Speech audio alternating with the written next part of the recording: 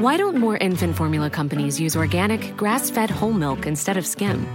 Why don't more infant formula companies use the latest breast milk science? Why don't more infant formula companies run their own clinical trials?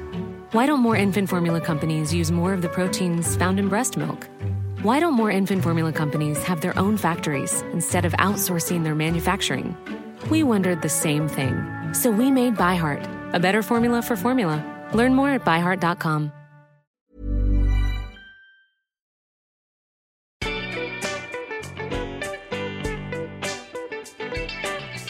Hello and welcome to the Sentimental Garbage Christmas Spectacular. My name is Caroline and I gave her a hi-ya and a hi-ya and I kick her, sir. And it could be worth a fortune if it belonged to her. It's Ella Risbridger. Hi, Caroline. Now, I've just given a very jolly intro that implies it's going to be a uniformly jolly podcast, but it might not be. I think we have to consider the possibility that this may be a tricky Christmas special. Fun and historical and... but not completely historical. No, historical and ahistorical. Yes. But also potentially distressing Christmas special, yes. Which is fun. A fun energy for Christmas. A fun energy. So if you're kind of a new-ish listener to the podcast, every year Ella comes on for the Christmas special, and we've covered a host of sort of things that now we started with Mitford's was first, then Kids Books, then Little Women at one point.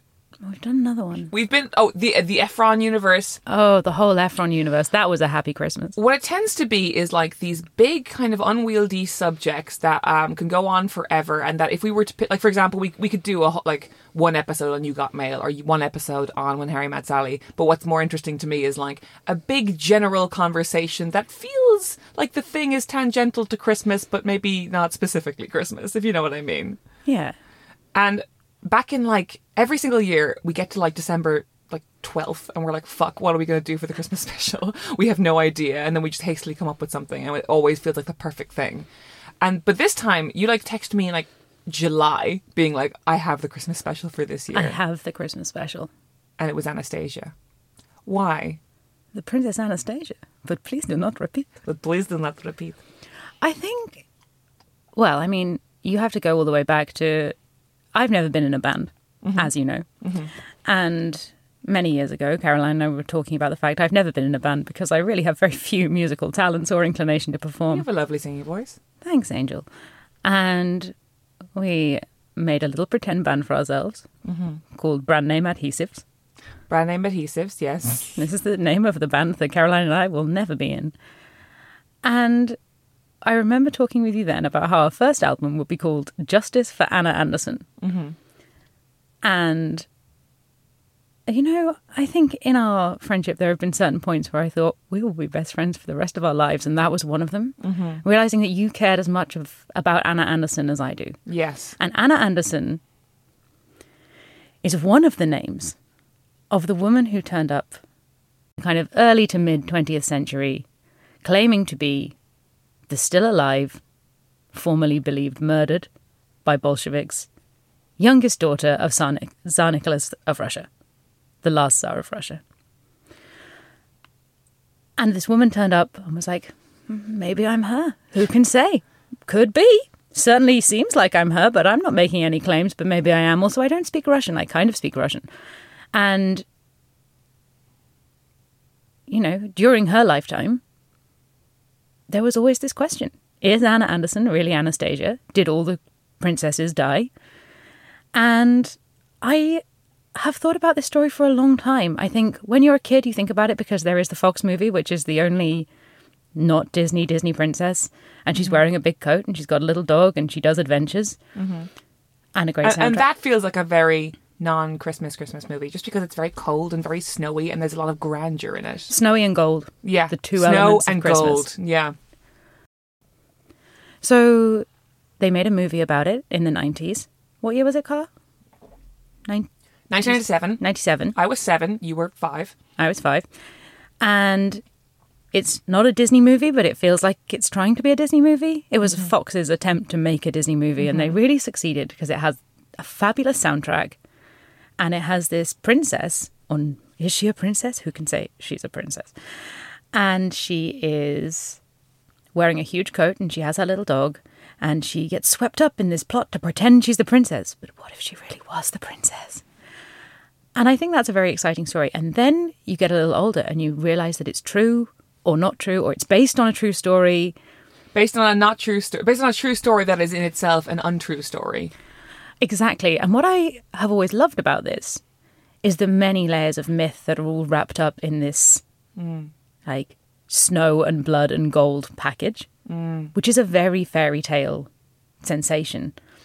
And I was never particularly into fairy tales as a kid. I think that as a kid they felt very pat to me, and then we've all read Angela Carter. The retellings also then felt very pat very quickly. But Anastasia is the fairy tale I can't put down. Yes, yeah, completely. I feel the same way in that, like, my love of Disney films as a kid was very much like I loved Aladdin, I loved The Lion King, I loved Mulan, and like the Grimm's fairy tale reproductions were always like, oh, great songs, but kind of felt a little, I don't know, it just never attracted to me for reasons I don't even totally understand. And so for that reason, Anastasia was always my central princess. Like, I had 2 of the Barbie dolls, which is a big deal. I was not allowed any Barbie dolls. I had the Barbie doll that had her like original orphan outfit, and I also had the Barbie with the big yellow dress, big goldy dress with the sash. I also had the music box. It was an obsessive thing for me. My first like proper online screen name, which has followed me into my 30s now, was Kazaroline. So it's like Zaraline, basically, after the Tsars of Russia, because I became so obsessed with this myth. And it's interesting to me because like we're living in like 2023 was the year of the phrase, what's your Roman Empire? What is the, period of history, or like just a little section, this curio, this interest that you cannot put down. Like, it's gotten to a point now in my life where like when I'm feeling a little drunk or a little stoned and a little sad and I'm in bed and I can't sleep, what I will do is look at colorized pictures of the Romanov sisters. And this is why we're friends, because I also look at colorized pictures of the Romanovs, which I think has a lot to do with Anastasia the movie, but also like I have a general thing for Victoriana in general. I've always liked that bit of history. I don't like it, but I come back to it. Like, I circle it and I don't really know what I'm looking for out of it. I find it very tricky and like gorgeous in the old-fashioned sense of the word. Like, there's a lot of depth in all the colours to look into. Victoria, that whole bit of time. And I think maybe that's where I was thinking about it first, is this idea of like, oh, the royalty was cousins. And, as I've said many times, both on this podcast and elsewhere, my jam is very much fucked up family and huge house. All the money can't make them love each other, which is why I am interested in royalty, because what's more fucked up than royals? Exactly. And I think it's interesting because this is our third Christmas special about a fucked up family. So first we had the Mitfords, then we had the Little Women, and now we have the Romanovs. And I think, as you just said, I think people who are interested in studying royalty are often accused of romanticizing it. But I think, and maybe many people do, but I think what's more interesting is what you just said, is that every single family, no matter how famous or insignificant they are engaged in a practice of the public persona of the family versus the private persona of the family. And that has never more dramatic or more clear or more fun than a royal family, right? What a smart and good thing to say. Thanks! But I think you're absolutely right. It's that sense of what goes on behind the curtain. Yeah. And the differences. Today, what we're doing is I'm like quietly and excitedly nervous about it, because it's like, we're going to talk a little bit about the various movie iterations of this story. We're going to talk about what really, quote unquote, happened.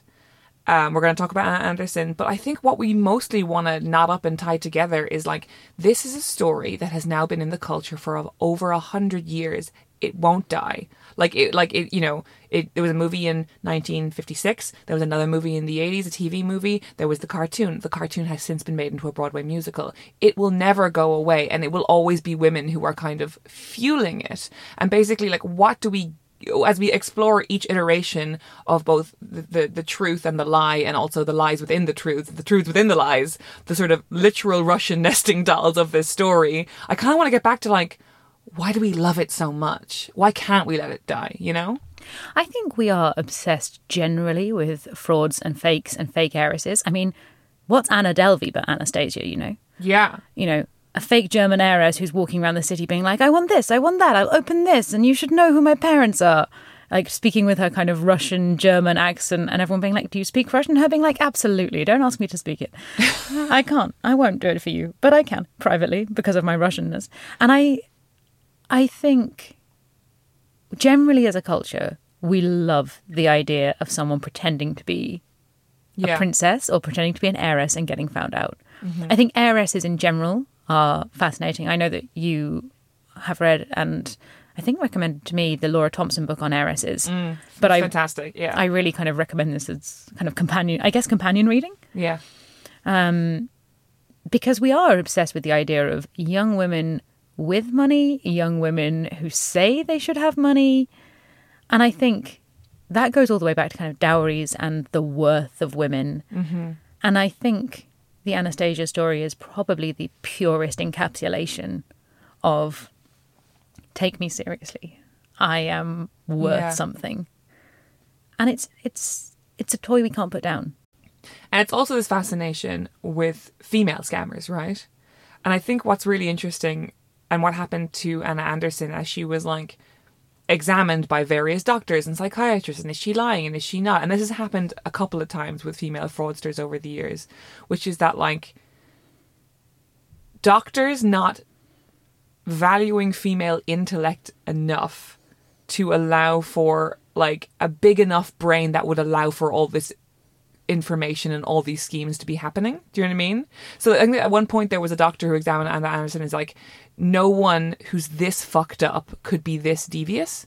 Like this woman is like obviously traumatized. She obviously, you know, is finding it hard to like the dramatization of Anna Anderson has always been like, and this sort of like beautiful little vixen who's just like, I don't know who I am. But like the reality of the Anna Anderson person was that like she was quite unpleasant. She was like very maladaptive socially. She did fucked up things all the time in company. And people who examined her were like, no one this fucked up could also be this devious. And it's kind of this undervaluing of like female intellect at all. It's like, no, she's fucked up and devious. Do you think that male scammers get the same?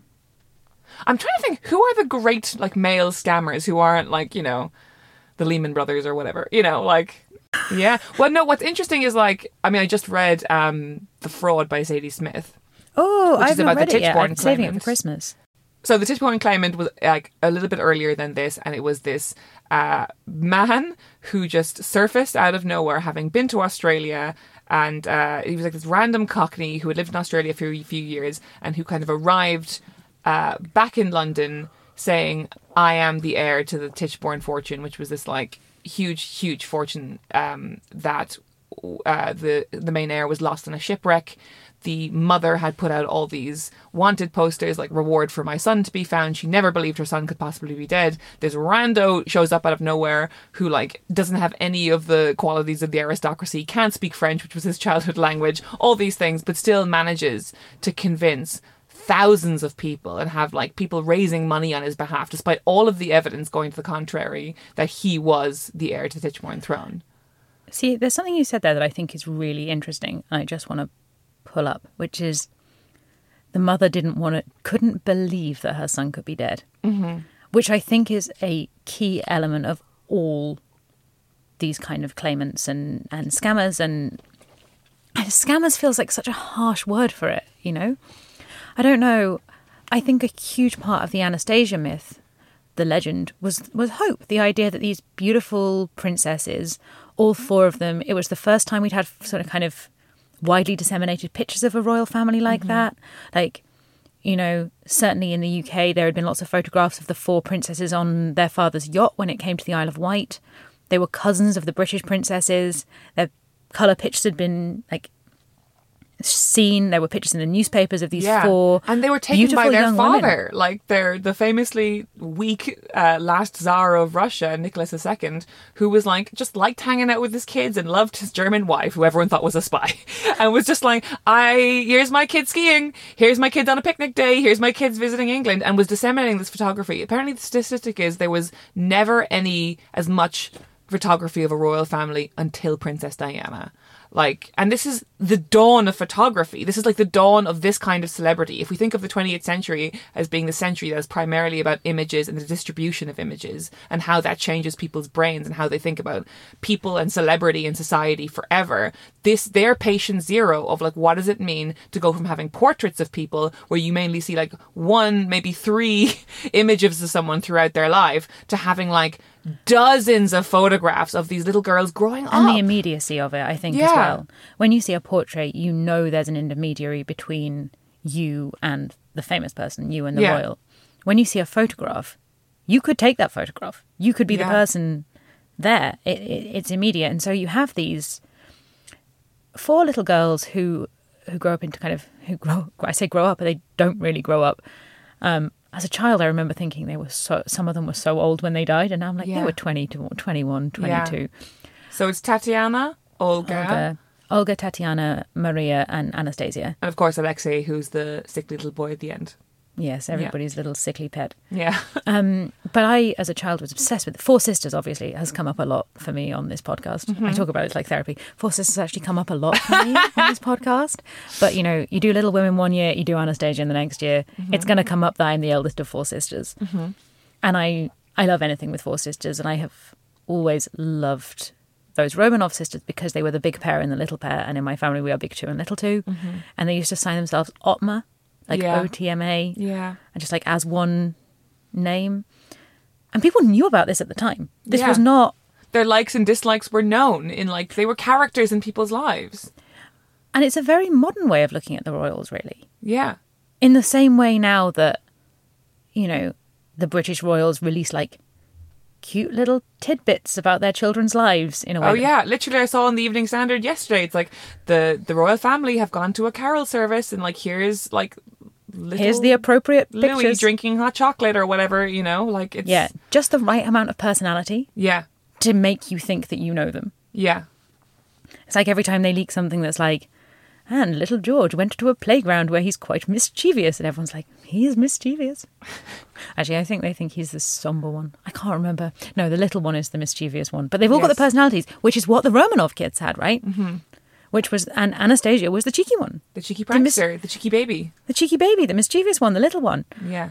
And I think part of the reason that the Anastasia myth won't die is that people really wish that one of them had survived. Yeah. And I think part of that is, you know, it was a whole way of life. It was a whole way of life that was removed. And I think we can probably talk about that actually in that, you know, when Caroline and I last weekend watched the 1956 Yes.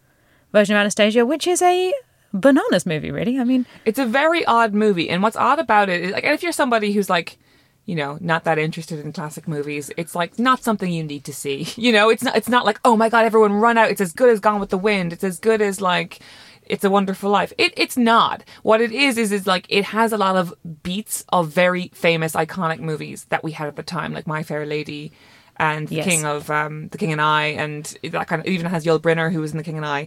And it's like let's try and force this incredibly sad story into the stencil of a Hollywood blockbuster, and it doesn't always work, and it's a weird movie to watch, but it's like the good bits are so good and the bad bits are so confusing, but it's like very affecting because it was made during a time where the question mark was still over Anna Anderson. yeah, it opens with this kind of scrolling credit that's like, the only person that can tell if these events are true, if her story is true or not, whether she's dead or alive, is Anna herself. Mm-hmm.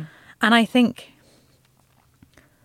I don't know, even though I know DNA testing means that we know for sure that Anna Anderson was not the missing Princess Anastasia, we know that there were 4 Romanov princesses found in the pit. Yeah. They tested them against Prince Philip, as a fun fact for listeners. Testing corpses against Prince Philip to see if they were cousins. Weird. Fucking weird. Fucking weird. And that didn't happen until like the 2000s. Yeah. And even though we know that's true, and also it should really go without saying that I am not a great fan of czarist absolute monarchies at the As best a of rule, times. but aesthetically you can't be beat.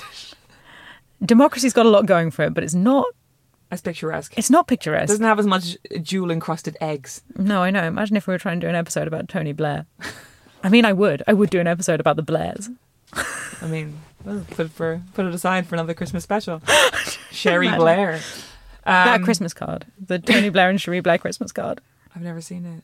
Oh, we'll look it up after. Okay. It's unsettling. Anyway, so I was talking about DNA evidence before I got onto the Blairs. Mm-hmm.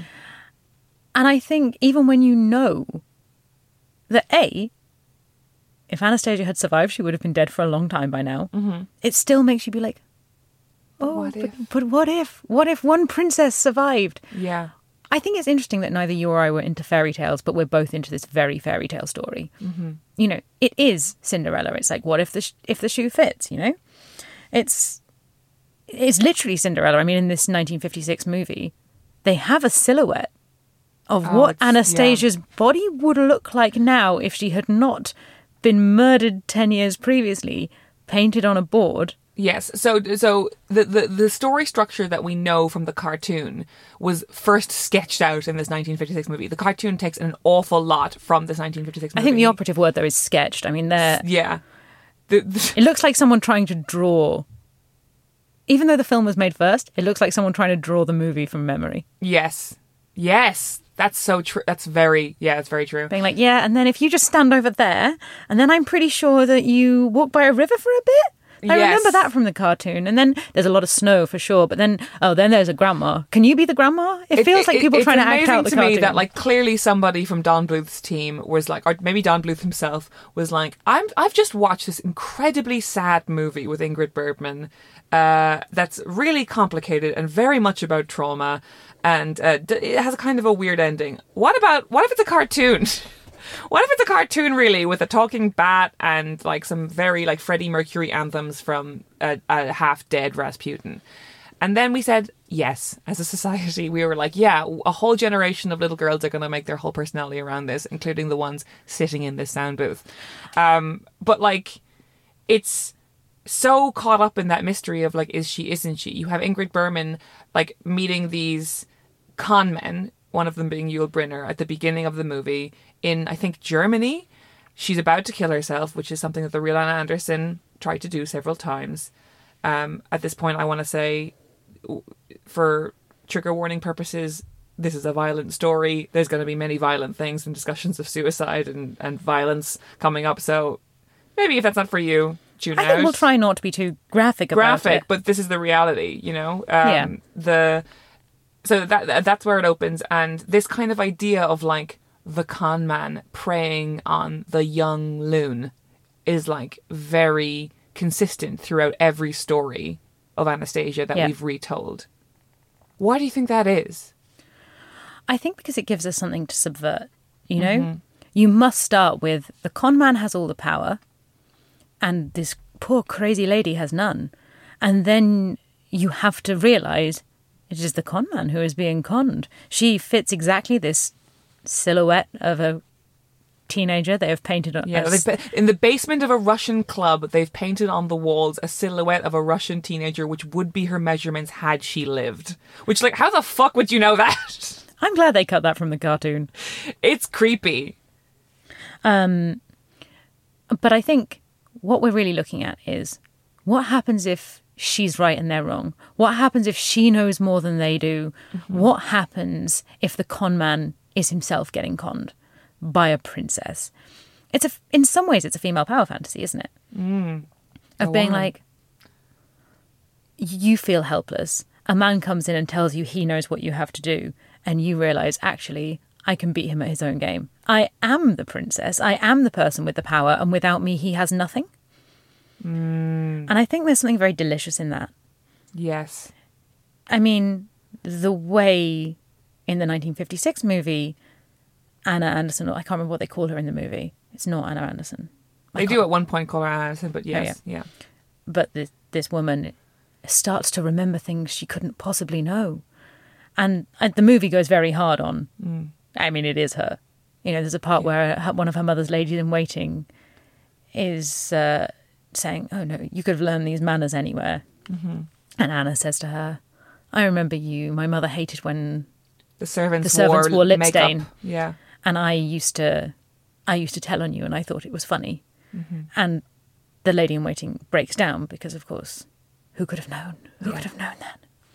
And that's the other thing of like, and it happens in the cartoon as well, where it's like, oh, Dimitri and Kelsey Grammer are like, John Cusack and Kelsey Grammer are schooling Meg Ryan on like, and here's where you were born, and here's this, and like, here's all the things that you, preferences that we know about, because again, we're working with a time that there was so much information available.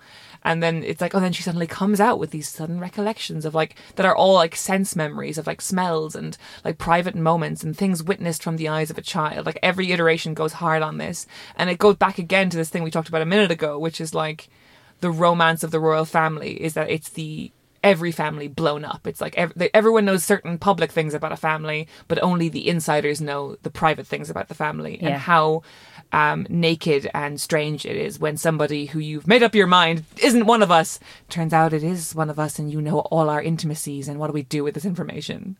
I think that's it, isn't it? It's the thrill of also, it's being a kind of voyeur within your own life.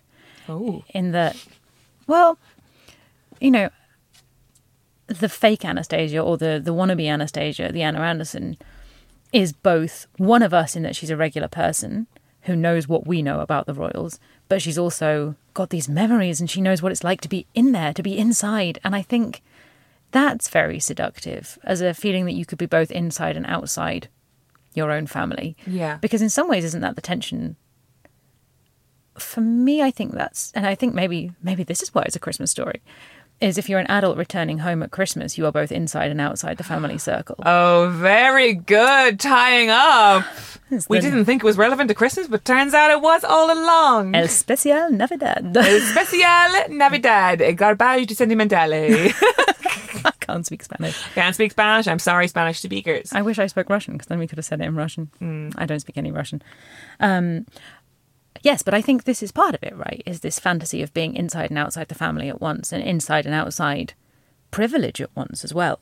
Because the thing about the cartoon, I know we're hopping around here, but the cartoon is very much like everyone can tell that the best costume that Anna has in the movie is her massive coat and her dog and her hat. Mm-hmm. She's not as cool when she's wearing her ball gown, and that's why she has to leave. You know, there's a real fantasy about rejecting. Yeah. About, I guess you start with a woman who's been rejected by society in every telling of the Anastasia myth, and then you end with a woman who rejects society. Yeah.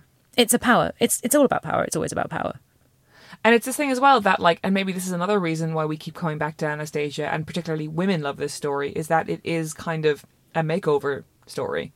And we love a makeover story.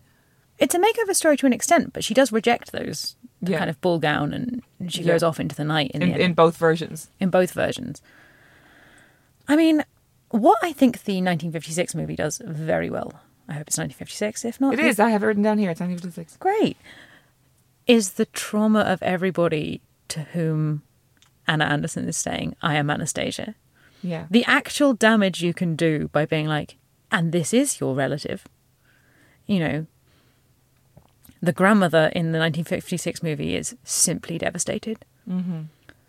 She won't see Anna Anderson because she says that she sees one all the time. She's always seeing them. Mm. And there's something very real about grief there, isn't there? The thing of being like, the kind of hope and the crushed hope of being like, what if you didn't die? Yeah. And I think the 1956 movie that I find very surreal is the fact that the Duke who would have married Anastasia had she lived, yes, is then like, hello, my dead ex-fiancé. How lovely to see you again. And that's a weird moment. It's a weird part of this story that is so much remains part of the culture. Mm. That you're asking someone to come back from the dead in both a public and a private sense. Yeah. And the public want to believe it, but in private, it's a much weirder thing. You know, I think many listeners of your podcast will know that someone very close to both of us died quite a long time ago now. Mm-hmm. And I think I speak for both of us when I say how weirded out we would be if he came back. Yeah. It would be very trippy if someone turned up and was like, hello, I'm your dead ex-fiancé. I have returned. We pick up where we left off 10 years ago. And I think that's what the 56 movie does, and that's what the cartoon has necessarily to leave out.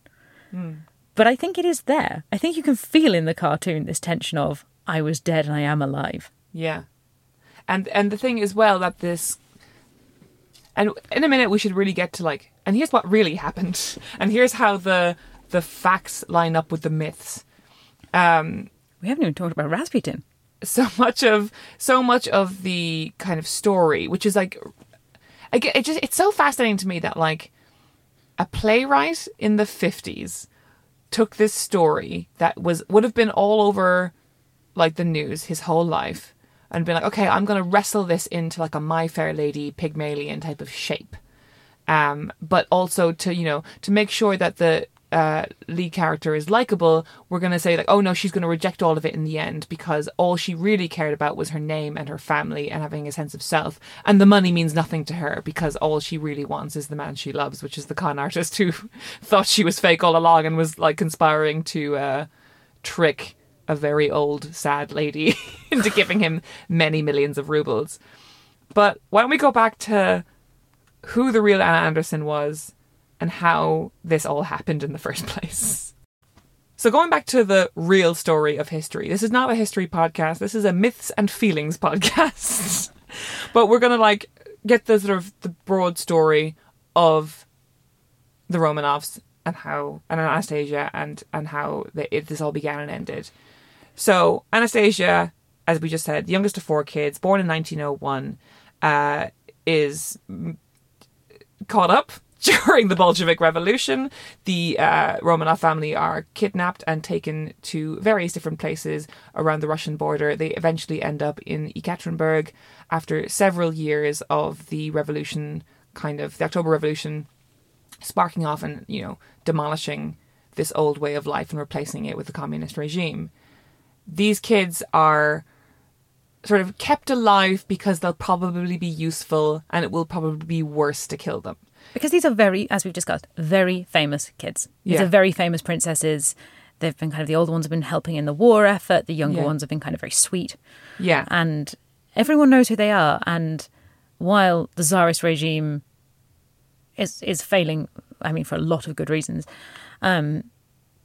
there's still a sense that these children are connected to all the crowned heads of Europe. Yeah. They're probably politically worth something. Yeah. And they're there with their parents. They're being held with their parents in a variety of houses that get smaller and smaller and shabbier and further away from... For years. For like 2 or 3 years. Yeah. And I don't think they ever thought that they were going to be executed. I really thought they were just going through a tough patch. Yeah, I think that's what's really interesting about the Russian Revolution. I don't know enough about the French Revolution to know if it's the same, but there is this sense of being like, well, we'll go abroad. Because if you think about Russia, particularly Russian society at that time, I'm listening to Anna Karenina at the moment, which I really recommend as a Christmas listen. Maggie Gyllenhaal, it's fantastic. Oh, wow. I'm going to download it when I get out of here. 30 hours and it's just gossip and niceness. Not niceness, but like gossip and people being in love and people having affairs. But there's this moment where Levin, who's kind of the Tolstoy stand-in, I guess, I think, and he's listening to the woman he hopes will be his sister-in-law talking to her children in French, even though she is Russian and her children are Russian. And the little girl comes in and is like, "Mother, where's my spade? I need my little spade." And the mother says in French, "I speak French, you must speak French too." And they have to stumble through this conversation in French. And Levin is like, "Why would you bring your children up in such an artificial way?" And Dolly's like, "I've obviously thought this through 1,000 times. They have to speak French." And what becomes really clear is the extent to which the Russian aristocracy at the time consider themselves to be part of Europe. And that means being French and being English and speaking French and speaking English and speaking German and going to Germany and being incredibly cosmopolitan, I guess. Feels like a very dated word, but maybe it's the one I mean. And the sense that these very connected children who are part of Europe, I think they all thought, we'll have to live in Paris for a little while. Okay. Yeah, we'll go to Hungary, we'll go to Germany, Yeah, Copenhagen, which is where the grandmother ends up because she's a Danish princess. And so this family are one day in 1918 executed very horribly in this house in Ekaterinburg. They're very famous. I think this is a detail that really captures the imaginations of incredibly macabre little girls. Yeah, I would say skip 15 seconds ahead in your podcast player if you're not into it. Not into it. Of the gems sewn into the gowns of the girls, because again, they thought they were leaving. They thought they were going to go to Europe, and they wanted to save. Their family was like, okay, we better have some stuff to trade if the aristocracy doesn't exist anymore. And so these jewels were sold into their outfits. The bullets bounced off them, which is something, a piece of lore that existed for so long and was one of the main things that like held up Anna Anderson of like, here's why I didn't die. Then, I'm sorry, this is very horrible, the soldiers bayoneted the girls and Alexei and their parents. They were then driven out to a remote spot in the forest and thrown into a pit. And that is horrifying. But this is all happening in a Russia that is beginning to be cut off from the rest of the world, where there is a complete information blackout, and where the rest of Europe, who has been seeing pictures of this family grow up alongside their own families for years, are in this thing of like, and I really do believe this, and I have experience of this, as do you, of like, when you don't get a grieving period, when you don't get a funeral, when you don't get to see a body, this is why heads of state are exhumed and put on, are put on display. People need to know they're really gone, I think that's it. Yeah, I mean, after our person died, I know that because there was no funeral and no body, we spent a lot of time being like, yeah, but really? Are you sure? Really? Yeah. Are you sure? Not just like in maybe on an archaeological dig somewhere, or like traveling? Archaeological dig was a big one for me. Yeah, I remember you were really like, I'm not sure, guys. I really feel potentially recurring dreams of the archaeological dig. And I remember telling this to somebody recently, and she went, "Oh, so a tomb?" I was like, "Oh yeah." Oh.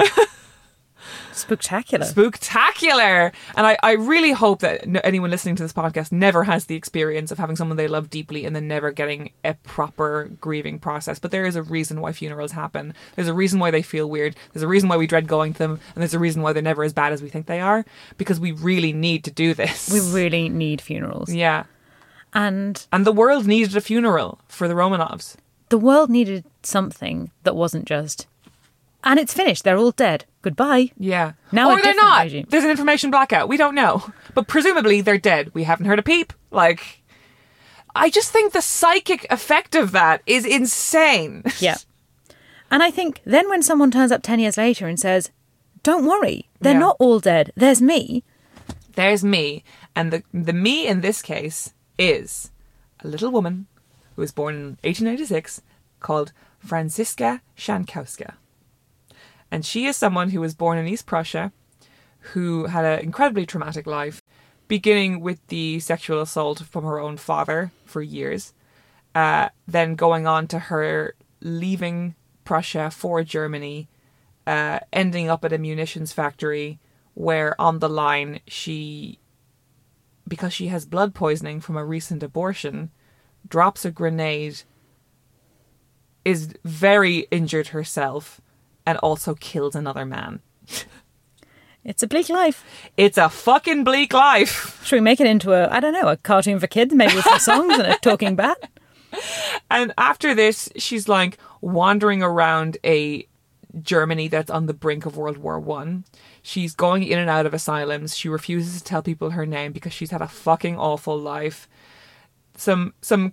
She at one point she is like put next to somebody in a bed who is kind of like distantly aristocratic and is kind of on a mad one herself because she's in an asylum in Germany, and she's like, you're Tatiana, I know you're Tatiana.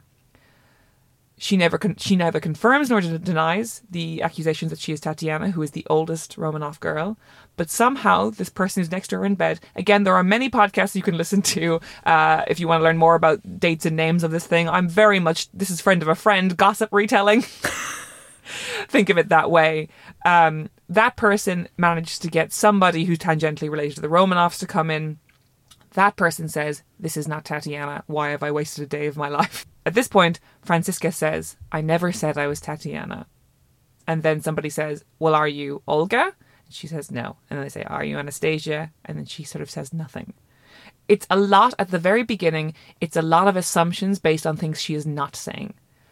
And because there are so many people who miss these girls, who knew these girls, and who want desperately to know that this way of life is not over, by virtue, they're like, she's cold reading them. She's like, they are telling her information and she is storing it because she's a clever, clever person. And I think you cannot underestimate the desperation of the Russian aristocrats who have just survived, who are now scattered across Europe. They have no money. They are selling kind of jewels kind of in dribs and drabs that they've managed to smuggle out in kind of hems of coats and, you know, dog stomachs and all the rest of it. That's a direct reference to the Eva Ibbotson book, A Countess Below Stairs, Indeed. which, if you like the sort of Anastasia cartoon, you will friggin' love this book. We did an episode with Laura Wood. It's a great book, and that is what I was thinking, yeah. Mm-hmm. But then I do think that thing in the Russian club in, I think it's Belsize Park, where it's like, none of us have any money, but we're all counts and countesses, and they're all working as like, it's like the princess is working as a scullery maid, and the count is driving taxis or whatever. Yeah, but we're all here preserving this way of life in this small little space in Belsize Park. we're all spending every penny we earn on like a small tin of caviar, which is... Yeah. People love faded glamour. Anyway... But to those people, the idea like a princess, that would be, we would not be dead. Yeah. We would not be preserving something that was dead. We would be preserving something that was alive. Yes. And we would be doing this for a reason. You know, I think about this a lot because I think about like the French people who call themselves like, I'm the rightful king of France. And it's like, man, okay. All right. I once worked for a French family who were very keen on their aristocratic roots, and they had like a huge family tree. And it was like, well, you were never one of the main ones or you would be dead. Mm-hmm. Mm-hmm. And so you've got all these kind of dribs and drabs of people who are just like, I actually, because people higher up than me died, I must maintain this title. Yeah. And it's like, there's something very, again, pathetic, but in the very Victorian sense of like, you feel pathos for. I feel a deep pathos for it, for these people just being like, no, I am a count. In a world that no longer exists, I have worth. Mm-hmm. And so they're setting up these kind of fake courts, essentially, these fake things of being like, we are the Russian aristocracy, even though we will never go back to Russia. The Russian people have ousted us. Yeah. We are now scattered all across Europe living on people's charity. Yeah, a few of us have like property and jewels enough that we're maintaining a high standard of life. But not as high. Yeah. Another great movie, if you're interested in this, is the 1939 movie Ninotchka, starring Greta Garbo, which is one of my favourite rom-coms to ever exist. But it's very much about the White Russians still living in Europe and what the current Russians, the Red Russians, feel like that they owe them. It's the most perfect rom-com ever. I think it's on a... It goes toe to toe with any fucking Nora Ephron. You would love it. Anyone who listens to this podcast would love it. It's on Amazon Prime. But little advert for Garbo there. I've not heard of a little someone called Greta Garbo. But I think what is interesting is the 1956 film, on which one assumes the 97 cartoon has to be based on, because there are too many things that... There's too many moments of weird commonality. I hope they write in and tell us, like, I hope they're listening to this podcast. Hope Don Bluth is listening. He might be, Caroline. You don't know. You're very famous now. Don Bluth. But that 1956 movie is based on a play. Mm-hmm. The script is from a play. And you can so tell. There's a lot of people going in and out through doors. Mm-hmm. Coming in, coming out. And the interesting thing about a movie based on a play, when that movie is about it's like a film set with the script of a play about a man teaching a woman to say certain words and dressing her up and saying, you will act as this character in this court that is also full of people pretending that this set is real. Mm-hmm. There's so many layers of reality and acting to it that maybe it kind of provides the necessary cushion for trauma. Maybe it gives us a safe space to think about trauma because there's so many layers of pretend between us and the pain. This is the thing. It is, again, the the Russian nesting dolls of pretense and pomp and ceremony thing, because it's like this person, but and by this at this point, the sort of both the myth and the reality is true. This person who is claiming to be the Princess Anastasia, the Grand Duchess Anastasia, needs to convince all of us, the last remaining members of the Russian aristocracy, the White Russians, that she is real, so she can both fit into and lead our expat society, who are, as you said, representing this, like, have created this fake court essentially in other countries to sort of make themselves feel like there's still something to protect. And so it's like they've created a fake world that has no relevancy anymore because they can't go back to Russia. They can't actually have their kingdom anymore. And so they're like, okay, we've created a fake thing, but we think you're faker. You know? You're even faker than we are. Yeah, there's a weird, it's not quite a devil's bargain, but it's like, you've got to pretend we're real and we'll consider pretending that you're real. It's all there's lots of kind of private trades happening. Does that make sense? Yeah. Because when the fake Anastasia, or maybe the real Anastasia, fuck DNA. I want to believe. Fuck DNA. DNA ruins everything. It's a good story.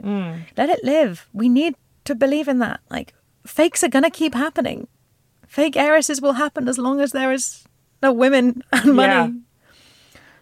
Yeah. Which actually, you know, makes me think about, like, people who turn up pretending to be missing kids. Like the Maddie McCann. There was the most Polish recently, Maddie McCann over fake. the summer, there was a fake Madeleine McCann who had arrived from nowhere, who was Polish. That was like, immediately I thought, Anastasia. It's so strange. To be the missing girl, the probably dead missing girl. Yeah. And to be like, please love me. Yeah. There's a line in that 56 movie where it's like, the love you want belongs to one who is dead. And I think that the grandmother says it, maybe. Yeah. And it's like this, you know, she says, like, the love you want belongs to one who is dead. Wanting a dream doesn't make it true. Which is very brave of the grandmother, but she does not stick to that. Don't worry. She really quickly changes her mind on that front. But I think there is something in it about it being about the money and the love, about the idea there's a store of money and love for these missing girls. And if you turn up, you will belong somewhere. Yes. And that's very, again, another very seductive idea, is that if you don't feel loved enough, there is, like, it's actually quite simple. It's quite communist. It's like, to each according to his, from each according to his ability, to each according to his need. Like, this grandma's got a lot of love going spare. Yeah. This woman needs a lot of love from a grandma. Together in Paris.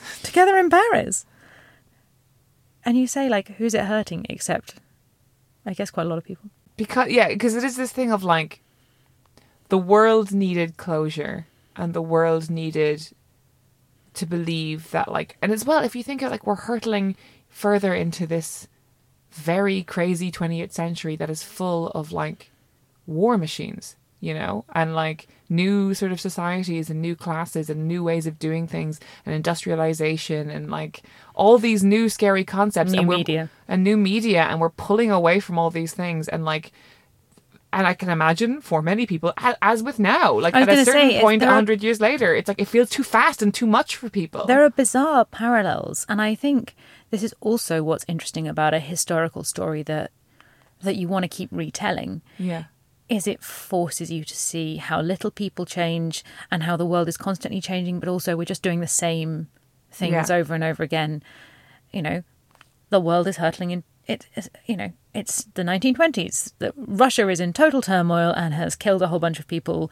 And, you know, sometimes they say it's for a good cause, but other people are saying it's a very bad cause.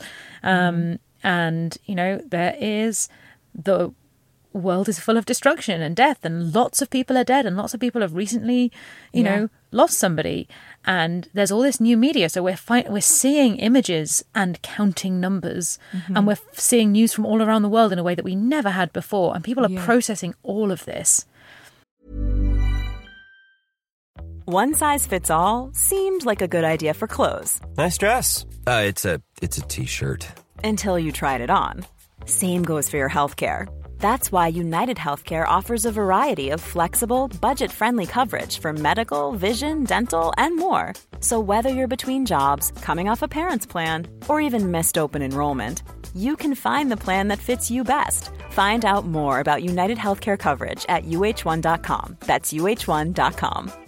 Mother's Day is around the corner. Find the perfect gift for the mom in your life with a stunning piece of jewelry from Blue Nile. From timeless pearls to dazzling gemstones, Blue Nile has something she'll adore. Need it fast? Most items can ship overnight. Plus, enjoy guaranteed free shipping and returns. Don't miss our special Mother's Day deals. Save big on the season's most beautiful trends. For a limited time, get up to 50% off by going to BlueNile.com. That's BlueNile.com. And it's same. It's the same thing 100 years later. It's like, it's different because in the specificities of, and now we have little phones in our pockets that show us, like, you know, pictures of kittens next to pictures of children dying, and that is doing new things to our brain. But that, what was happening 100 years ago, that was doing new things to their brains. Exactly. I mean, if your knowledge of world politics prior to the Victorian period, prior to newspapers, prior to photographs, has been basically limited to what you hear from people you know. Yeah. And, like, maybe sometimes one of them has been abroad. Yeah. And you're suddenly like, oh, for 1 penny, I can see a picture of the Russian princesses and I can read about what's happening in, you know, South Africa, and I can know all these things. That is going to break your brain in the same way that now being like, oh, I see, this is my friend's new baby and this is a picture of some total stranger's dog, and here are some maimed babies. And well, I guess we just keep looking at all of those and trying to formulate ways to speak. You can see why we are confused, and you can see why they were confused and hungry for information, hungry for something that felt like hope. I felt like hope, and it felt like, to these people, to the contemporary people of the early 20th century, that, like, maybe we're not living in a war machine. Maybe there is still a romantic world full of, like, princesses and courtly manners and big ball gowns that we can still struggle to protect, right? I think so. And I think it's romantic even if... I think, again, it's this fairy tale thing of even if it goes against your personal politics, which I think, you know, at the time there was a lot of extreme politics in the 20s. After the First World War, there was a lot of extreme politics, and to the far left, to the far right, obviously. We know how that turned out. As anyone who has studied GCSE history will be able to tell you, the roots of the Second World War are firmly in the First. Sorry, we're just having some champagne because that's the Christmas special vibe. Even though this incredibly serious but very satisfying Christmas special. Very intellectually satisfying Christmas special. But I think, in some ways... Cheers, babe, by the way. Cheers, pal. Happy Christmas. To the Princess Anastasia. But please do not repeat. But I think, actually, in many ways, this is what made it a very interesting idea to me for a Christmas special. It's very juicy. It's very full of, like, glitter and gold, but it's also full of struggle and pain, and how do we process those big traumatic feelings? And I think, in some ways, that is what all our Christmas specials have been about. You think about Little Women and how the minute we scratched the surface of Little Women, it was very much like, oh, God, war, civil war, trauma, death, children dying, oh, the Hummels are dead, everybody's dead, we've all got no money, Beth's dead, father could die at any time, oh, and the cats have died, you know. And now I must marry this old man because my girlfriend Laurie doesn't, you know. But, you know, it's fun, but it's also pain. Nora Ephron, I mean, Sleepless in Seattle, a Christmas movie about stalking a widower. Correct. You know, and I think children's books, all of them, are about death. All good children's books are about death. And, I mean, the Mitford Sisters, which was our first Christmas special, is just like, what if you had a bunch of sisters and some were Nazis? What if some were good and some were bad, but everyone disagreed on which ones? Also, you had one brother who was dead. Yeah. Very Romanov. Very Romanov. I think we are very drawn to these stories that kind of deal with the essential human conflict of the world is very beautiful and also very terrifying. Yeah. Yeah. And I think... And how can we make stories that are big enough to hold all of it at once? And like Christmas, midwinter, whatever kind of happens, whatever you do at this time of year, it's always about being like, there is so much darkness. There is so much darkness. Where is the light? Yeah. Because how many fairy lights can we put in our homes to distract ourselves at from least one more string. the fact that it's 3 o'clock and it's pitch dark? Exactly. But like in the kind of Christian Christmas story, in like the third verse of every carol, it gets pretty bleak. Like, We Three Kings goes so fast into sorrowing, sighing, bleeding, dying, locked in a stone cold tomb. God, I have not been paying attention to that carol. Oh, that's verse 3. Myrrh is 9. I mean, even to make it a bit more contemporary, like Fairy Tale of New York, like one of the most beloved Christmas songs of all time, and one of the bleakest. Yeah, I think, and to bring it back to where we are today, I could have been someone. Well, so could anyone.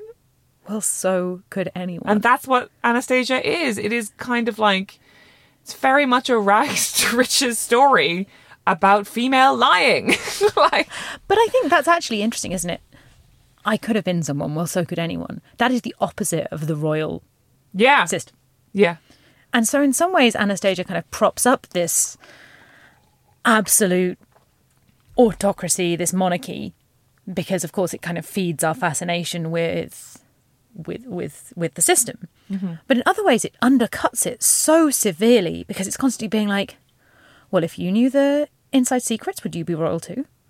Could anyone be royal if they knew the right secrets? Like, what... It's the public and the private. It's like, what makes the royals royal?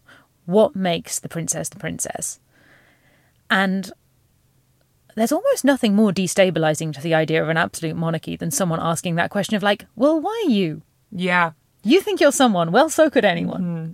Well, so could any... And I remember one of the wisest, most galaxy brain takes I heard during the Queen's death was... Go on. Was that this year or last year? Last year. Don't worry. Last year, okay.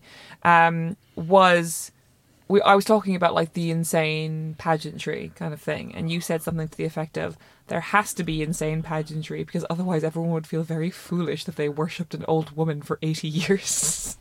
I love doing this podcast with you because so often you're like, I heard a great thing the other year and it turns out to be me in the past being smarter than I am. Yeah, but that thing of like, in order for royalty to keep existing, particularly in a world that is like so media literate, that it's like, well, we understand now that like this is not a world of Holbein portraiture where we're getting oil paintings of people we never see but who control us. We see a lot of them, and it's managing the balance of like pageantry. I basically live next door to God, and look, here's Prince Louis giving the finger to John Bon Jovi. Yeah, but you have to do the pageantry, especially when someone dies, because that's the time you most need the machine to kick in, the machine of fairy tale, the machine of belief. Mm-hmm. Otherwise, people will be like, oh, okay, I guess the old lady is just dead like normal. Yeah, because even the most like monarchy-friendly people in this country would still, if you polled them all the week the Queen died and asked them if they wanted the monarchy to continue, most of them would have been like, you know what I mean? And because the monarchy is a machine that has existed for thousands of years, I don't know, I was always a bit sceptical when people were like, it won't last after the Queen dies. It's like, they're really tenacious, these people. Yeah. They've survived worse than this. Fuck on. And as far as I can see, it simply has just rolled right on over. Mm-hmm. Like, a whole bunch of scandals, a whole bunch of everything, always. That's what the royals do. Scandal, scandal, scandal. They've always done it. They cling on. They're very sticky people. They're very sticky people. People who have power love to hold on to it. And I think that you need those big stories to keep them going. But also the Anastasia story kind of lets us have our cake and eat it. It gives us the pageantry. It gives us the gold. It gives us the glitter. But it also gives us the thing of being like, well, who said you could be it anyway? What if this crazy street rat emerges from nowhere and knows all your secrets? So to continue with Anna Anderson where we left off, she convinces an ever-amounting supply of White Russians and people who are friendly to the White Russians that she is Anastasia, and she collects more information and what seems to be the pattern of behavior is that she will kind of fall under somebody's kind of care for a while. She will stay in their awesome house. She will go through their libraries and through their photo albums and collect as much information as possible. She will be incredibly rude to everyone until she's either A, alienates them so much they ask her to leave, or B, she makes enough slips that it becomes very clear that she is a fraudster. And there's a couple of instances which are dramatized a lot in both movies of like, here's somebody who worked at the royal court and like she's here to see you, and there are instances of her convincing them, and there are instances of people being like, absolutely get fucked, this person is a rando. Which again, very compelling. But what I find very interesting, and this is actually covered really well in the C Word podcast hosted by Alyssa Bennett and Leah Dunham, which I really recommend to anybody, it's on Luminary, is like, did she know she was lying? Intriguing. So this is somebody who is raped by their father, who is then has an illegal abortion, gets blood poisoning, is put in a munitions factory, drops a grenade on somebody, at a certain point works at a prisoner of war camp like farming asparagus. That's just a chapter. Is beaten and raped by people there also. Like, it is trauma on trauma on trauma. Trauma that, like, physically and mentally probably wasn't that dissimilar to the real Anastasia's. Do you know what I mean? In terms of completely unstable, like, complete violence. And so she becomes... also violence from people you formerly trusted as well. Yeah. Yeah. I guess the question is... Did all of this compound to a person that is so brittle and so traumatized that when she was fed enough information, she was clever enough to be like, part of her like human need to survive was like, yes and to me being Anastasia. And at what point did that just take over and become her believing it herself? I think people have quite different relationships with reality. And I say this as a person who has an incredibly fragile relationship with reality. Go on. Well, I'm very easy to trick. I'm very gullible, but not enough. I'm not very fun to trick, because if someone tells me something is untrue, I'll be like, oh, yeah, I guess I just remembered it wrong. Like, I quite often, I think it's why I write books, is because I'm just like, I think memoirists need to have quite a flimsy relationship with reality, because otherwise you would spend your whole life being like, what was the exact truth? Which is impossible. Like, if you write memoir, you're writing fiction. You're writing self-insert fan fiction about your own life. I really believe it. And if enough people told me I was the Princess Anastasia and that I had invented my whole previous life, I'd probably be like, oh, fuck, did I? Yeah. Am I? I mean, these people seem like they know what they're talking about. Yeah. That time where that guy died next to me, maybe that was my dad? Maybe that was my dad, and I've just put it into a munitions factory because that's easier for me to cope with. Yeah. But, like, I know people who have a very strong grasp on reality who would absolutely be like, no, I don't know what you're talking about. But I know for myself that if enough powerful people told me something, I would probably be like, oh, wow, well, okay. And if it was also to your complete advantage and your, like, further to your survival and having a nice life was to you agreeing to this. Yeah. And helping it along at every juncture that you could. I can see that. I can see why you'd go through the photo albums to be like, was this me? And to her, she thinks she's jogging her memories, but actually she's creating memories. Exactly. And the thing is, you know how easy it is to put a false memory in someone's head? Unbelievably easy. People remember stuff that didn't happen constantly. It's like that thing of the bystander effect. Like, if you ask the witness effect, sorry. So if you ask like 10 people what just happened, they will all tell you something slightly different, and often those stories will be completely contradictory.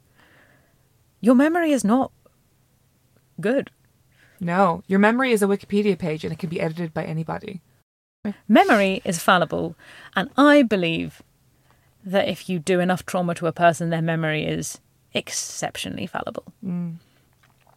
there's literally studies been done about PTSD and how it completely fucks your long and short term memories. Mm-hmm.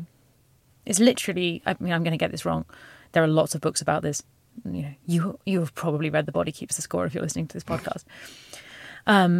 But studies that show that when you're asking people to remember an event that gave them PTSD, that memory is totally misfiled.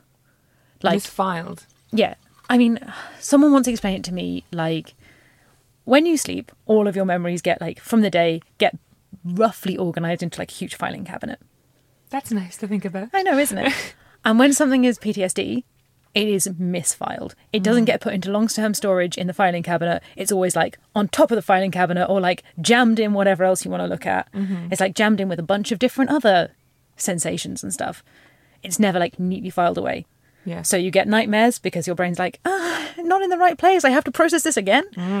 And then you get flashbacks because you're like, I don't know, you hear a smoke alarm going off and you're like, that's an intensive care alarm. Okay. And you're like, your brain can't reach for, like, smoke alarm.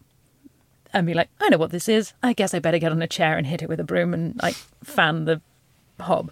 You're just like, panic, panic, panic, because your brain is reaching for smoke alarm and instead is getting ICU alarm.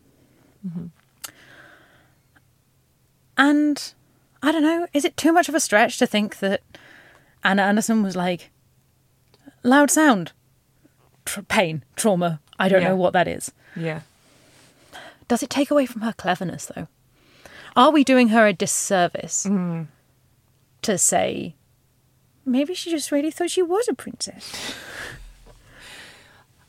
It's interesting because if in sort of new work that covers her very early life, it's always about how she's this kid. She's growing up in, like, a very peasanty atmosphere in East Prussia. She's a reader. She's always hiding places and she's reading. And, like, because she's, like, being abused by her father, there's also this kind of grooming relationship going on that's like, she's too special and too clever to do any of the work the rest of my children are doing. So I'm going to give her these advantages while also assaulting and abusing her. Which is obviously, tale as old as time in terms of how child abuse works, of, like, elevating the child and isolating the child by telling them that they're incredibly special and also creating a prison of their own specialness so that they can't talk to anybody about what's happening to them because they're so isolated. And so we know this is an incredibly bright person. It's interesting, isn't it? In and out of the family at the same time. Yes, yes. She's suffering as a child. She's being abused as a child. And she's also being removed through that process of grooming from the family. She's in, she's out. It's like Anna Anderson. Yeah. It's yes. the public and the private. She's kind of having to learn to do both at once, to be both, to be both the child of her parents and the victim of her parent. Yes. And by the time her father dies, she's basically run out of town by her own mother, who then remarries quickly and is never really bothers with her again. And the next time she has any relationship with her blood family is many years later, when she's at this point living in America, because every aristocrat in Europe has both housed her and been completely fucking fed up with her shit. She's then moves on to America and becomes an industry there. There are songs written about her. Ingrid Bergman pays her for the rights to her life. It's the first bit of her own money she's ever had. She gets married to, like, a local historian, genealogist, rich guy. I do feel like that's very compelling. Yeah. Her life story writes, where the first bit of it, like, the first bit of money she had came from selling her life. Yeah, her own money came from co-opting the life of another person. Yeah, but also Ingrid Bergman's co-opting hers. And it's very fascinating to me, as I think particularly as a person who writes memoir, and a person who writes kind of historical fiction in some ways, this sense of life rights and whose life rights are you selling? We have been trying to figure out film and TV stuff for Midnight Chicken for literally years since it came out. And one of the key sticking points is always, whose stories are these? Whose rights have to be signed away? Whose stories are we telling? And, like, the words life rights come up a lot. And I find that very fascinating. It's like now handing over someone else to tell your story. It's another layer of it's another Russian doll, isn't it? Inside this thing of, now you sell me your life rights so we can make a play, so we can make a movie about how you pretended to be someone to a court of people for a country that like con men who are hoping to pretend to you that they're good people so that they can dress you up. You know, there's that bit where Brynner essentially demonstrates his total power. Who's like, if you don't do this correctly, I'll make you into a cigarette girl in one of my clubs. And it's like, oh, I could dress you up as anything. Yeah. It's just layers of dollies. Yeah. Dolls on dolls on dolls, on life rights, on movie rights, on play rights, on, on a fabricated story. About. Yeah. And also, maybe this is a step too far, but I'm going to go with it. It is, after all, Christmas.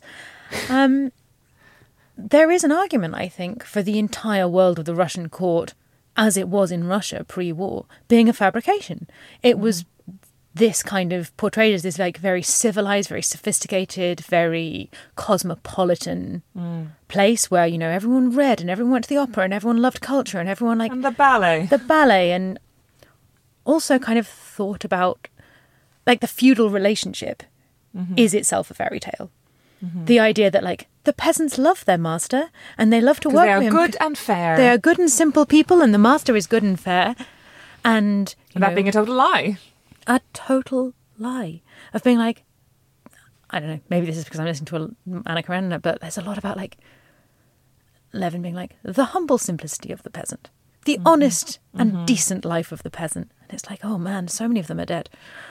Like, the life expectancy is so brutal and short. And this whole sense of a gracious court is built on this very rotten underpinning, which inevitably leads to its downfall.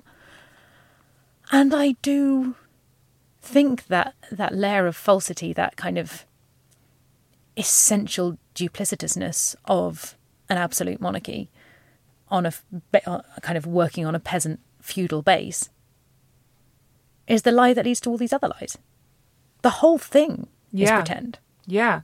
And what's so sort of fascinating is that, like, on one end of this scale, we have the real teenage girl who was murdered in a random house outside of Russia, or on the edges of Russia. And then on the other, we have this person who, while not being Russian herself, is a victim of a society that crushes people, Yeah. She is under the fucking boot of history and society of, like, you were an abused farm girl and then who tried to have a kind of a shot at an urban life ended up in a factory explosion that almost killed you. Like, this is somebody who is very much a victim of the kind of world the Romanovs were trying to preserve, which is where poor people don't matter and can be written off anytime you want. Yeah. These are the idyllic, honest lives of the farm people. Yeah. And I just think that's interesting. I think it's just this, it's like an M.C. Escher painting, it like just goes round and round and round in a loop. Like, you think you're going up the stairs and in fact you're going down the stairs. Yeah. It's just like, what is real? What is truth? And I wonder why, to come back to the question we mentioned right at the start, that is one reason we are so obsessed with it. Is because it really gets down to the essential nature of, like, what is real and what is fair. Like, what is power? Who gets to have it? Who gets to wield it? How do they wield it? Who gets crushed by it? And I think those questions, if you think about little kids, if someone does an impression of a kid, they will almost always go to, it's not fair. Yeah. Little kids are obsessed with fairness. And obsessed with lying. Fairness and lying and power. And trying to wield those things. And, is it too much of a stretch to say that that's what people do? Like, we tell stories, we make stuff up, we lie.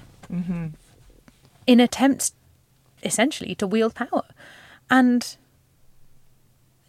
this is one of those rare stories which is not a fairy tale. So it can kind of grow with you. You start off being like, dancing bears and painted wings, little music box and nice princesses in their pretty dresses, and everyone gets restored to the throne. And then you can move on to, oh wow, it's real, there were 4 sisters. Yeah. And a boy. And a boy. No one cares about the boy. Except for the Russians, who cared about the boy Very much. very much, much more. You know what? That's something kind of fascinating, isn't it? Is that, like, the boy is haemophiliac. Mm-hmm. And that's a thing that's, like, carried in the blood. And this is all about, like, royal blood and tainted blood and who gets to be royal. And the DNA evidence tested against Prince Philip is very much like, no, but did they have royalty in the bones?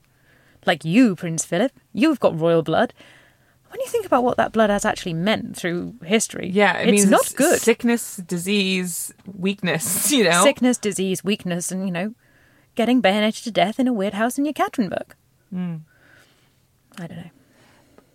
But then it's this thing of, like, it's this interesting riff then when we get in the you know, Francisca / Anna Anderson / Anastasia story of, like, burning your credibility over the space of about a decade in Europe because you are basically burning out the dynamite string on how much people still care about this. Mm-hmm. And the more time that passes, the more people move on, the more we have new concerns, the less compelling she is as a person to sponsor. But we're now getting to the point we're in the late 20s, and she's like, okay, the aristocracy are no longer a concern for me. What is a concern for me is selling my story to Americans. And so it's like this weird shift of, like, now we're deep in the 20th century. Now people are going to the movies. It's not just about, like, seeing photographs anymore for a penny. It's like people are going to the movies. There are, like, silent movies being made already about this. What was it called again? The Woman Makes the Clothes, or The Clothes Make the Woman? Clothes Maketh the Woman. Clothes Maketh the Woman, which is, like, the first cinematic impression of this story.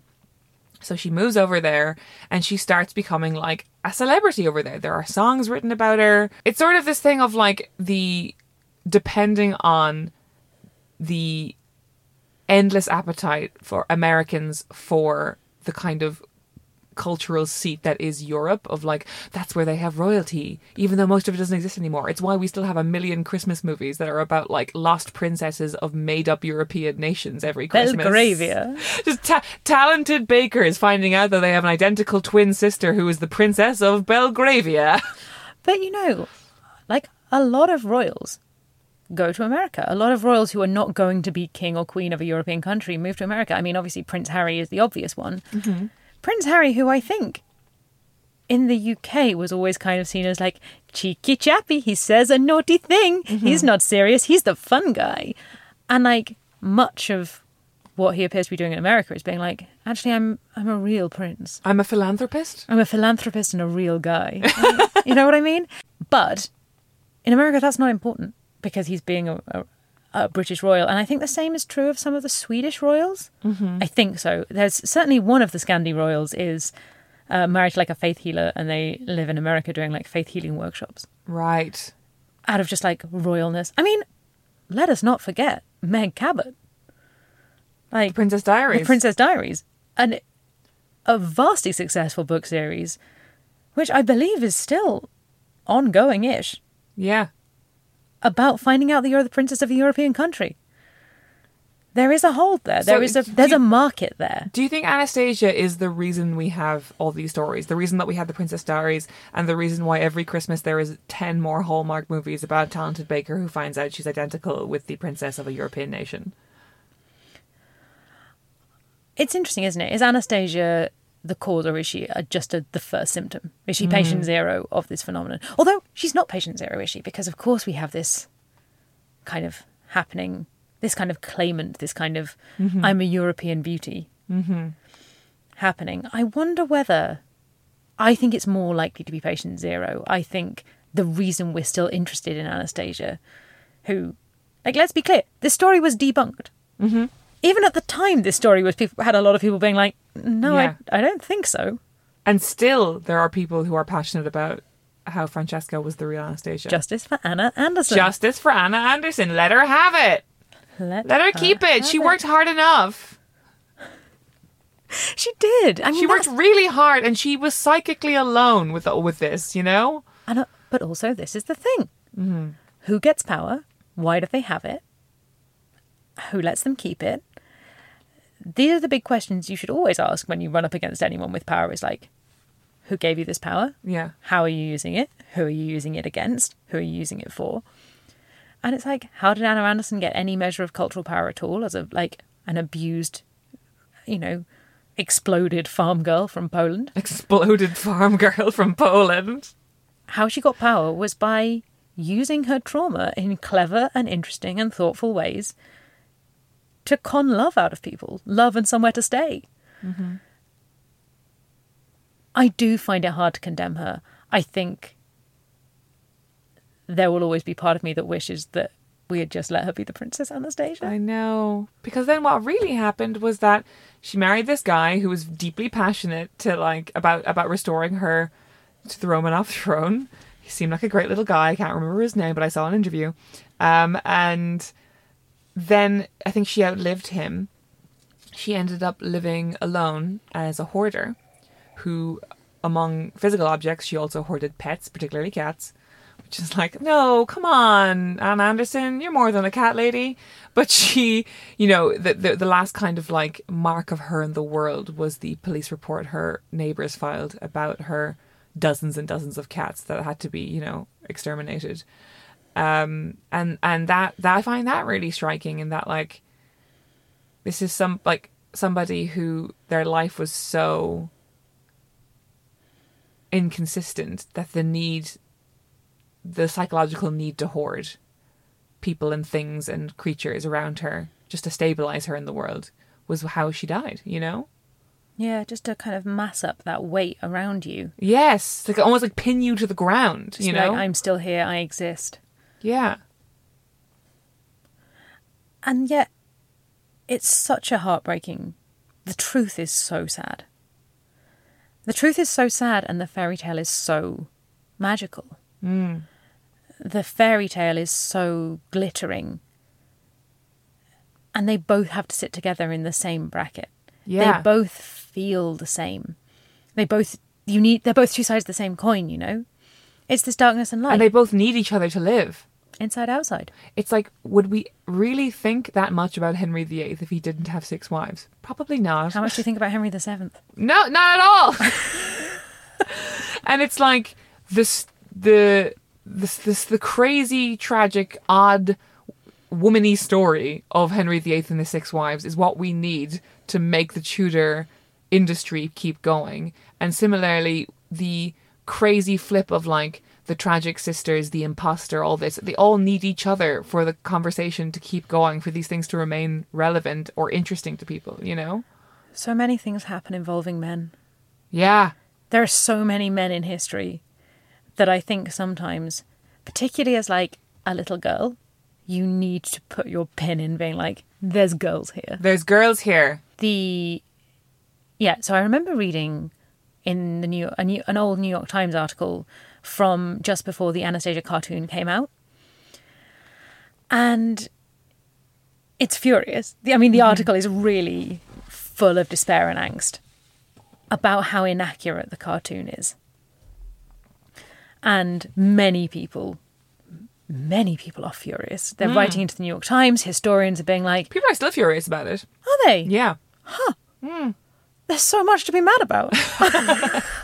I feel like you could be mad about so many things. 300 things before you were mad about that. But they are very mad. And they say, sure, this movie might introduce 100,000 little girls to Russian history. Hmm. But 99,999 of them will forget it, and 1,000 of them will remember it, but remember it wrong. Mm. Something like that. And it's like, no, I think those 1,000 little girls went away, and I've just realised how wrong the maths was in that. Adding up. I don't That's care. fine. We all get the point. So many of those 1,000 little girls went away and were like, now I care. Now I am interested in both this period of history and those big questions, because the movie is so charming, but it is also very dark. It doesn't shy away from the darkness of the story. It gives you a happy ending, but Rasputin is a very scary character. It's like I admire the movie so much for judging perfectly how much children can take, the answer to which is more than you think, you know? Always. A little more than you think, you know, that I think to open on this, like, on the Russian royal family, on like this young girl, we see everybody there, we are very much told they're all dead and gone by now. Angela Lansbury together in Paris, all this, and then having the Bolsheviks raise that palace and kind of give the sort of spooky, magical explanation that it's like, oh, it's because Rasputin's a wizard and he's bewitched them all and that's why the fall of the Tsars happened. That's, like, I can understand why a scholar of Russian history would be like, that's very offensive. I mean, yeah, but what are you going to do? Be like, children, here's a lesson on feudal serfism. No, exactly. I remember reading an interview with Don Bluth and he said, I drew the line at animating Karl Marx.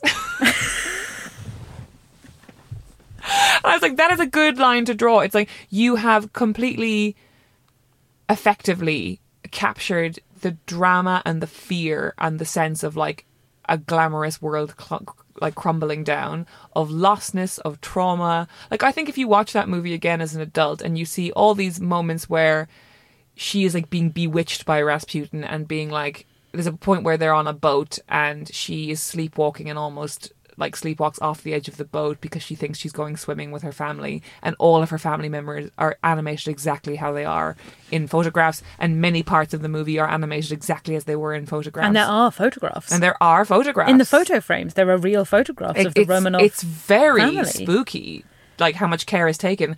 And you could really see that as an adult watcher, as like not a Rasputin being spooky and magical, but as this is how trauma manifests in people. I think the movie does carry a huge sense of that trauma. I mean, not to dwell too much on that boat scene, but it's horrific. The boat is in a storm, and two little bad bits of magic land on her sleeping chest as butterflies, and in her dreams she follows the butterflies to where her dead family are all playing in a lake, calling to her to come to them. Yeah. And begging her to hurry up and come and play, and that they're all there and waiting for her. And in reality, she's walking off the edge of a ship. Yeah. As an adult, it is genuinely horrifying. It's horrifying. And like, especially when you think of, again, these stories are layers and layers of like, you know, film cells on top of each other kind of thing, of like, in the 1997 movie, she's walking off the side of a ship. In the 1956 movie, she opens it trying to walk off a bridge. In the real Anna Anderson story, it begins with her being hospitalized because she tries to kill herself by drowning herself. Like, it's this thing of like this constant thing of in every single iteration of the story, no matter how magical or mad or strays far from the truth, it's like, this is someone who cannot deal with the burden of what they've been asked to put up with and like needs to drown themselves. Like, yeah, and there's something quite symbolic, isn't there, about the kind of the water kind of overwhelming. Yeah. The kind of the waters closing over. There's so much stuff in classical mythology and stuff like the waters of Lethe, like the water that makes you forget, the water that takes you away, the kind of the Styx in Greek mythology. There's always rivers taking you to death, and there's always kind of rivers and lakes and waters closing over your head to indicate both forgetting and trauma and memory loss and pain and death and the kind of ending of trauma and pain. There's some really big symbolism going on there for little kids. And I loved it. I also loved it. And I think that was not all about the clothes. No, I mean, the clothes help. And the dog helps. And the bat helps. The men's pyjamas. The huge coat. Every outfit is incredible, even the kind of bad one of her in the blue dress, the belt around it. Then the romance is incredible. It's just so good. I think it's the perfect movie. The bangers. Rumour in St. Petersburg is the fucking best opener to any musical. I would be inclined to agree. I think also it sets up this whole world. Yeah. Immediately of a society that runs on gossip and rumour.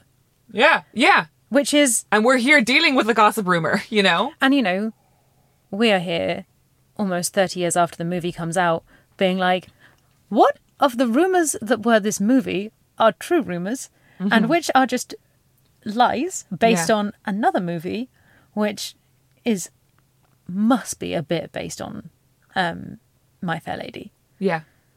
It must be. You don't have that kind of like... Which itself is a film based on the play Pygmalion. Which is a play based on a Greek myth. Yeah. And we are intrigued by these stories of transformation. It's Cinderella. It's all the other fairy stories as well. We are intrigued by stories of metamorphosis and transformation and things kind of coming back out of the dark. Yeah.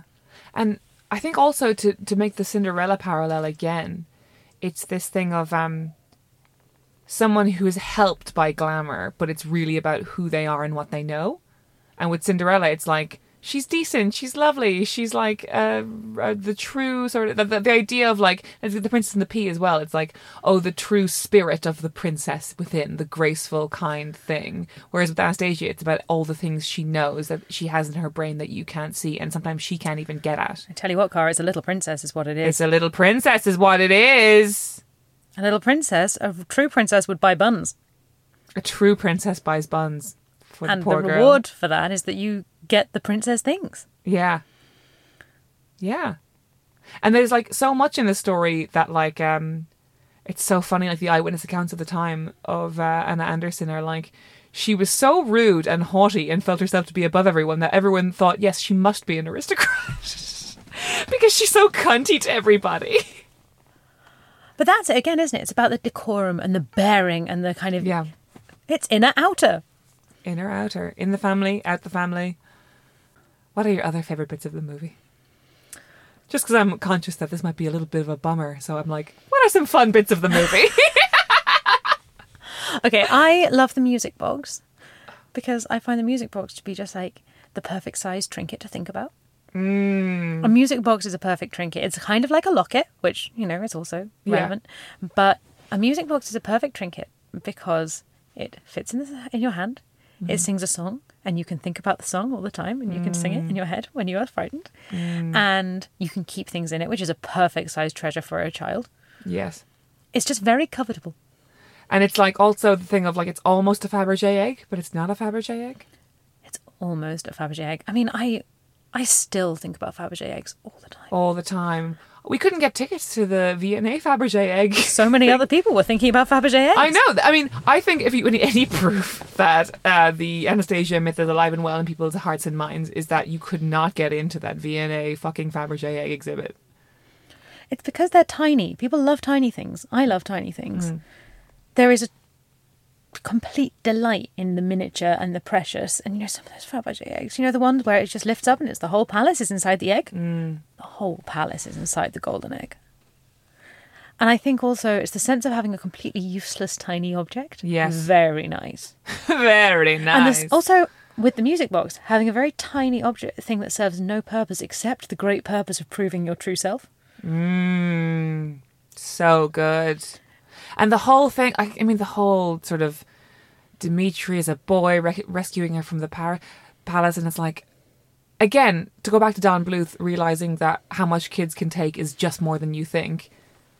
A young boy gets pistol whipped by a Bolshevik in the opening 5 minutes of that fucking movie. You don't see it, but he is fully butted with that rifle while Anastasia escapes through a hole in the door with her grandmother, then doesn't get on the train and goes to a fucking orphanage. I mean, I love when they're going back through the countryside and she is remembering things from her childhood.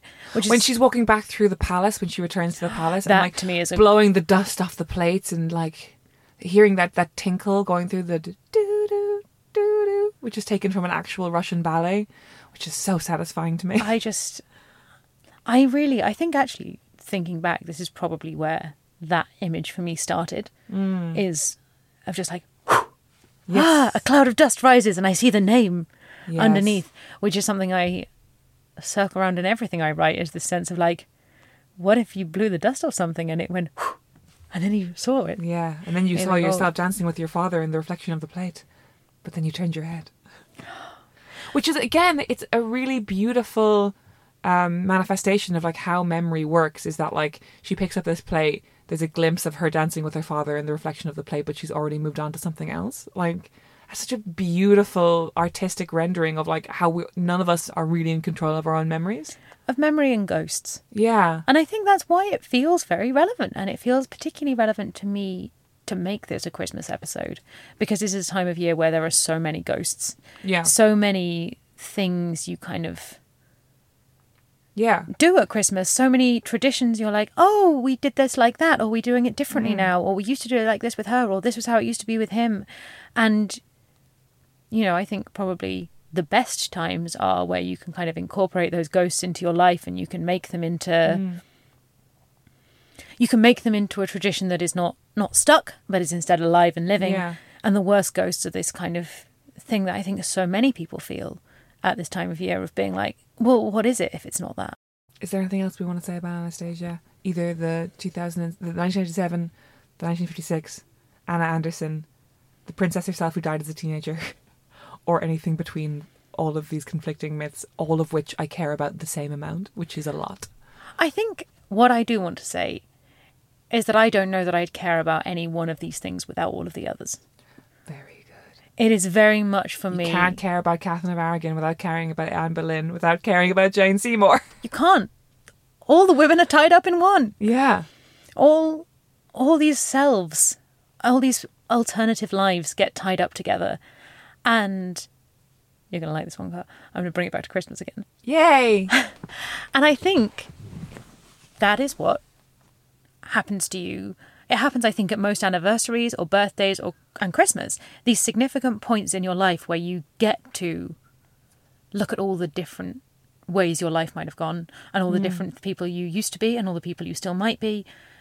Because it lets you check in, like, oh wow, 10 years ago it was like this. Yeah, 20 years last ago Christmas it was like we were this. doing this, and 10 Christmases ago we were doing this, and Which, of course, now there's a baby, and before there wasn't, and that kind of stuff. Exactly. And of course you can do that like at any time. But at Christmas it's like, what were you doing on the 25th of December? What were you doing every year for your whole life, and what are you going to do for the rest of it? And I think it's that braid of identity that makes this so compelling. And it makes it for me an ultimate Christmas story. Because it's about identity and it's about self and it's about time and memory and tradition. And you need all of those different Annas. You need all of those different Annas to make sense. To make sense of the self, to make sense of who we are and how we live. All of the Annas. You're so right, because it is like, it's like 100 and something years of this tradition of telling the story, and it changes every time, and it gets softer every time, you know? Yeah, because all of the people involved are dead, and they would be dead even if they'd lived long and happy lives. Yeah. And the further away from it we get, the more that's true, the further we go into the future. I don't know, we did like a little toast with our Bucks Fizz to Anastasia, but it should have been to all the Annas. To all the Annas. To all the Annas. I love them all. I love them all too. I love the cartoon. I love Ingrid Bergman. I love Franziska Jankowska. I love Anna Anderson. I love Anastasia Romanoff. Yeah. I love Anastasia, the pop singer, who wears those rose-coloured glasses. And who sang Left Outside Alone, which is in many ways the anthem of this myth. I hope all the Sentimental Garbage listeners, as this is the last episode of the year, have a Merry Christmas and a very Happy New Year. And also, you know, maybe consider adopting a brand new identity in 2024. Like, what else are you doing? Ella, what are you doing? You've got the best Substack in the world. I have. It's ella.substack.com, a name I got very early. I can't believe you got ella.substack.com. I was an early adopter, and then I just sat on it writing like occasional weird posts that I immediately deleted for years. And now it's a Substack that I do... Like professionally? Professionally, yeah. Like twice a month, 3 times a month. At the moment, we're on a real streak of like twice a week because it's Christmas and people like to feel things at Christmas. If you want more of Ella but also more of this kind of spirit, I really recommend the recent Velvet essay, which is both a shopping guide and just nice Some thoughts on velvet and things related too. Thoughts on velvet, who we become when we wear velvet. Can I personally wear more velvet? Yeah, it's very in theme with this podcast, I think. Great, yeah. Which is that, like, you think you're hearing about a cartoon or a piece of fabric, but actually you're hearing about the whole world and how it fits inside this thing, which I would think is your great skill and why I love talking to you and I love that you're my best friend. I love being your best friend too. Happy Christmas. Happy Christmas, best pal.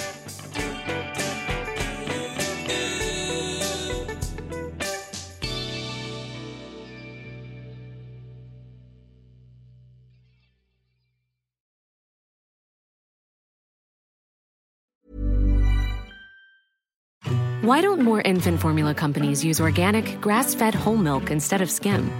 Why don't more infant formula companies use the latest breast milk science? Why don't more infant formula companies run their own clinical trials? Why don't more infant formula companies use more of the proteins found in breast milk? Why don't more infant formula companies have their own factories instead of outsourcing their manufacturing? We wondered the same thing. So we made ByHeart, a better formula for formula. Learn more at byheart.com.